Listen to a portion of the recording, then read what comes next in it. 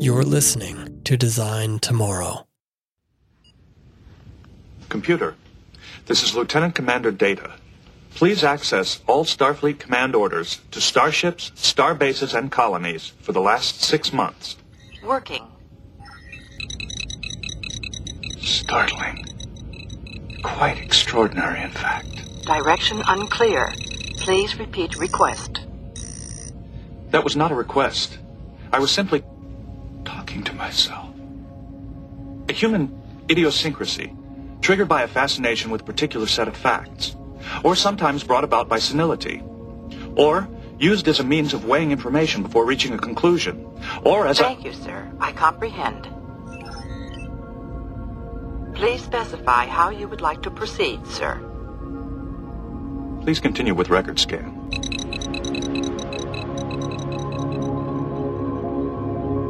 That scene from Star Trek The Next Generation that you just heard was filmed almost 30 years ago, when the idea of a talking computer was pure science fiction. I mean that in the truest sense, as something theoretically possible, just not yet. And that's where the irony in that scene becomes clear. There isn't just one talking computer. There are two. One is Data, the Pinocchio of the series, the android who wants to be more human. The other is the computer with a capital C, the disembodied, ship-wide brain who will answer any question, anytime, with its natural, albeit detached voice. Just don't expect any small talk. The scene is funny because Data realizes he's been talking to himself. A human idiosyncrasy, he says, and the ship's computer can't tell the difference between that and a query. Of course, that doesn't really make much sense, does it? I mean, surely a computer that is listening all the time and is able to reply to direct queries would necessarily be able to distinguish between someone talking to themselves and someone asking it a direct question. And yet, in this scene, the computer's confusion almost sounds like annoyance, as if to say, hey, I'm a tool, not your friend. Well, here we are, some years later, and science fiction has become reality. We have talking computers very much like the computer of the Enterprise, embedded in machines and surfaces distributed throughout our environment, ready and willing to answer our questions. But unlike the Enterprise's computer, these have a more personal agenda. They've been designed to deliver on the promise of science fiction, that's for sure. But in the passing decades, society's expectations and intent for the voice interface have changed. It seems we don't want a computer we can talk to. We want a computer we can talk with. One word, but such a big difference. Today, I want to talk about the voice interface and how feelings, things like fear, loneliness, trust, and desire, play just as much of a role in the way these machines work than do databases and code. You're listening to Design Tomorrow. I'm Chris Butler.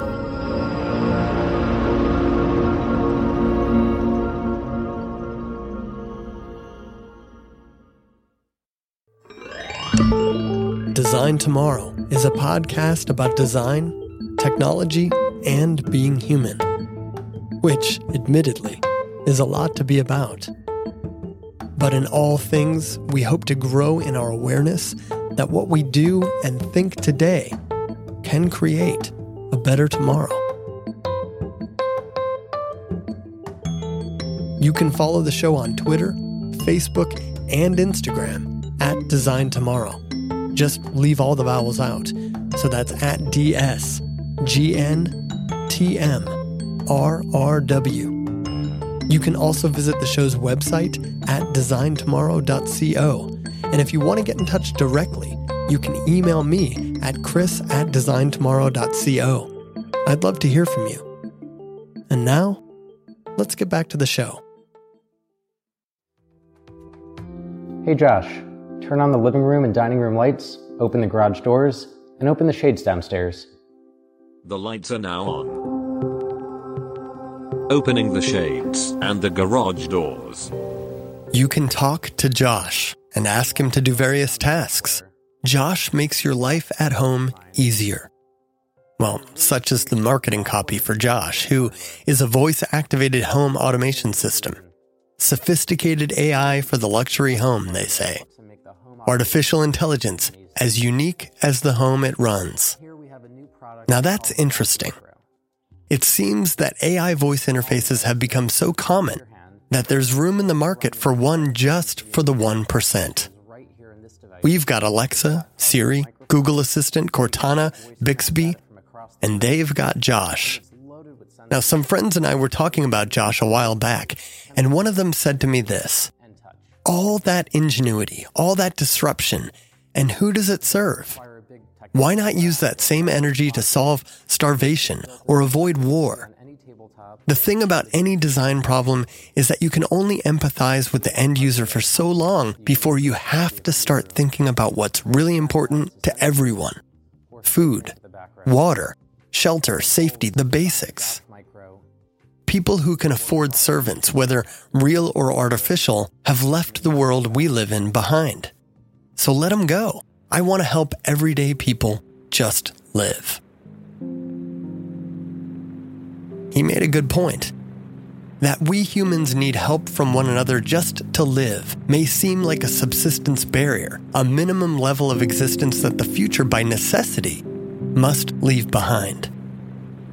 But I'm not so sure. Cooperative existence is existence. Life at its most basic yields meaning the likes of which even the most sophisticated technology cannot.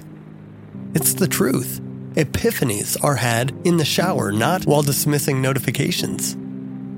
To pursue that, just living as a designer or from any discipline should be the end, not the means.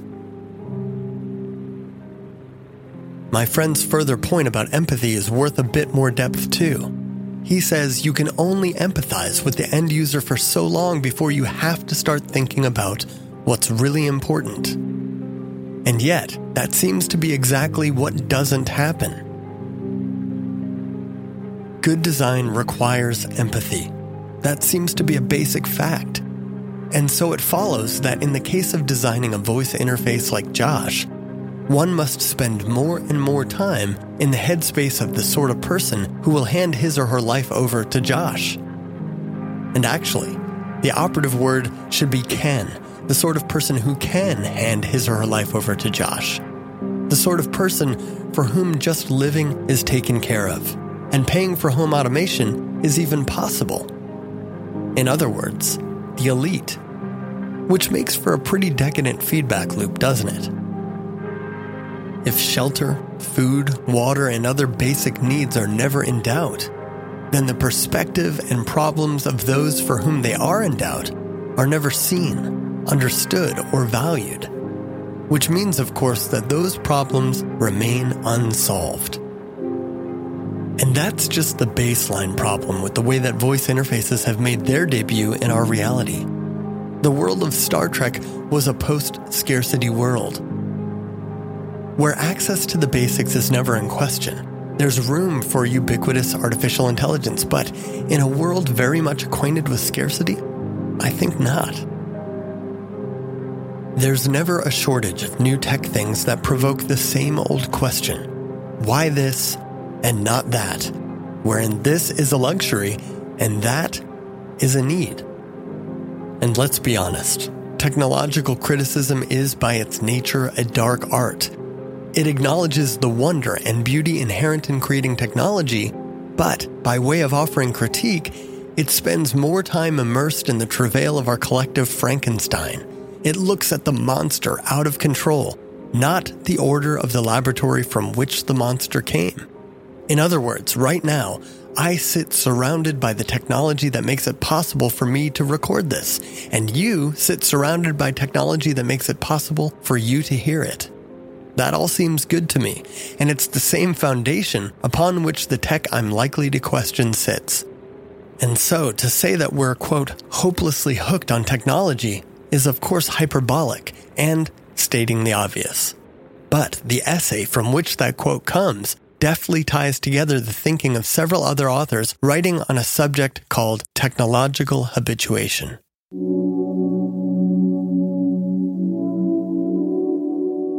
This is where the second big problem with voice interfaces comes up. It's the thing I alluded to in the intro to this program, that voice interfaces are being designed to manipulate us emotionally. Now that essay, written by Jacob Weisberg for the New York Review of Books, provides an overview of 4 different books, 2 on the nature of human relationships mediated by digital technology, 1 on the civility or incivility of comments, and finally another on understanding habit forming in product design. Now I'll link to all of these in the show notes, but for me, the material devoted to explaining the role of habituation in current product design trends was the most interesting and disturbing. There does seem to be a meaningful, but often either glossed over or completely ignored difference between the sort of stumbled upon habituation of social media like Instagram and the psychologically manipulative intent ascribed to it once it's firmly entrenched in culture. Now, it's obvious that Instagram's value is very much based upon how addictive it is, but I still question whether the addictiveness was intended. Was Instagram designed to be a honeypot, or was it designed to be a great photo-sharing app to which we happen to have become addicted? Now, at the time of its acquisition by Facebook, a $1 billion price tag was astronomical and unprecedented. Yet that value was based upon the assumption that such a large and passionate base of user addicts could somehow be monetized. What troubles me is that in product design and venture capital circles, addictiveness is not a problem. It's not seen as a byproduct of humans and technology that's worthy of study and cure, but as a virtue. So much so that more than a few experts are now paid to help software companies design better addiction engines. This new field is called captology. The prefix CAPT is an acronym of Computers as Persuasive Technology. The biography of its founder, B.J. Fogg, reads almost like a supervillain story, the slow corruption of genius over time, because he began as a graduate student in Stanford's Human Sciences and Technology's Advanced Research Institute studying how computers can change people's thoughts and behaviors in predictable ways. It sounds benign enough, yet instead of using that study to help humans better understand and wield their technology, Fogg runs persuasion boot camps for tech companies. And I'm sure that plenty are willing to pay handsomely to learn the ways of this techno-opiate kingpin. That captology exists at all, and is a word that people, designers, use in earnest, not in the pejorative by critics, seems an especially dark term for society. Is captology at the root of our voice interfaces? You better believe it. Alexa, Siri, the Google Assistant, they're not really like Josh, designed to make our lives easier. Sure, they say they are, and in some ways they do offer convenience, but that's not their primary purpose. Building your home around Josh costs a lot of money, because what you're paying for is Josh, the home automation technology. But building your life around Alexa is comparatively cheap, because what you're getting is way less than what the company behind Alexa is getting. Behind the voice interfaces of the masses are massive companies who stand to gain far more than the scattered conveniences they offer us. But in order to get us to let them listen in on our lives, to learn us so well that selling us more things feels like a natural conversation, we have to believe that we're getting the better deal. We have to believe that we're being given luxury, that we've arrived at the future we were promised decades ago, that we have a friend in this voice that knows and understands us best, that we need it. Tristan Harris, a former captologist himself, calls for a more conscientious approach to product design. There's a hidden goal driving the direction of all of the technology we make. And that goal is the race for our attention. And the best way to get people's attention is to know how someone's mind works. And there's a whole bunch of persuasive techniques that I learned in college at a lab called the Persuasive Technology Lab to get people's attention. Let me give you an example of Snapchat. Snapchat is the #1 way that teenagers in the United States communicate. And there's like 100 million of them that use it. And they invented a feature called Snap Streaks, which shows the number of days in a row that two people have communicated with each other. In other words, what they just did is they gave two people something they don't want to lose.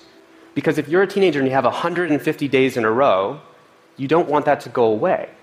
And so think of the little blocks of time that schedules in kids' minds. This isn't theoretical. When kids go on vacation, it's been shown they give their passwords up to 5 other friends to keep their Snap Streaks going, even when they can't do it. We have a temptation to think about this as, oh, they're just using Snapchat the way we used to gossip on the telephone. It's probably okay. Well, what this misses is that in the 1970s, when you were just gossiping on the telephone, there wasn't 100 engineers on the other side of the screen who knew exactly how your psychology worked and orchestrated you into a double bind with each other. If this is making you feel a little bit of outrage, notice that thought just comes over you. Outrage is a really good way also of getting your attention. And if you're the Facebook news feed, whether you'd want to or not, you actually benefit when there's outrage. So we want to hit share and say, can you believe the thing that they said? Outrage works really well at getting attention, such that if Facebook had a choice between showing you the outrage feed and a calm news feed, they would want to show you the outrage feed, not because someone consciously chose that, but because that worked better at getting your attention. The newsfeed control room is not accountable to us. It's only accountable to maximizing attention. It's also accountable, because of the business model of advertising, for anybody who can pay the most to actually walk into the control room and say, that group over there, I want to schedule these thoughts into their minds. You can precisely target a lie directly to the people who are most susceptible. And because this is profitable, it's only going to get worse. I'm here today because the costs are so obvious. I don't know a more urgent problem than this, because this problem is underneath all other problems. It's not just taking away our agency, it's changing the way we have our conversations, it's changing our democracy, and it's changing our ability to have the conversations and relationships we want with each other. We need to acknowledge that we are persuadable. Once you start understanding that your mind can be scheduled into having little thoughts or little blocks of time that you didn't choose, wouldn't we want to use that understanding and protect against the way that happens? We need new models and accountability systems so that as the world gets better and more persuasive over time, because it's only going to get more persuasive, that the people in those control rooms are accountable and transparent to what we want. The only form of ethical persuasion that exists is when the goals of the persuader are aligned with the goals of the persuadee. We need a design renaissance. Because once you have this view of human nature, well, imagine an entire design renaissance that tried to orchestrate the exact and most empowering, time well spent way for those timelines to happen. You know, what Harris has to say both disturbs me and provides a bit of hope. On the one hand, though Harris's nudges are in the right direction, that he's immersed in an industry so bought in that a word like captology no longer connotes any cynicism means that they're probably not enough. That's the other hand. Can you change this from the inside? I'm not really sure. I'm not sure you can change it from the outside either. However well-intended, minor changes to design details that value a user's time are, as Jacob Weisberg put it in that essay for the New York Review of Books, wildly inadequate to the problem. He went on to write that aspirations for humanistic digital design have been overwhelmed so far by the imperatives of the startup economy. As long as software engineers are able to deliver free, addictive products directly to children, parents who themselves are compulsive users have little hope of asserting control. We can't defend ourselves against the disciples of captology by asking nicely for less enticing slot machines. End quote. And no, we can't. We have to summon the courage and strength to get the hell out of the casino altogether. And if we can't even find our way to the door, if we have to ask Siri for directions, well, then we're in trouble. But I think we still have an inner compass we can rely on. I think we still know the right way to go. But we also know that it's the harder way. And so what will determine whether we get there or not is how hard we're willing to work as designers and consumers. And perhaps more importantly, how long we're willing to wait for that future we grew up reading about until it's possible for everyone, not just a few.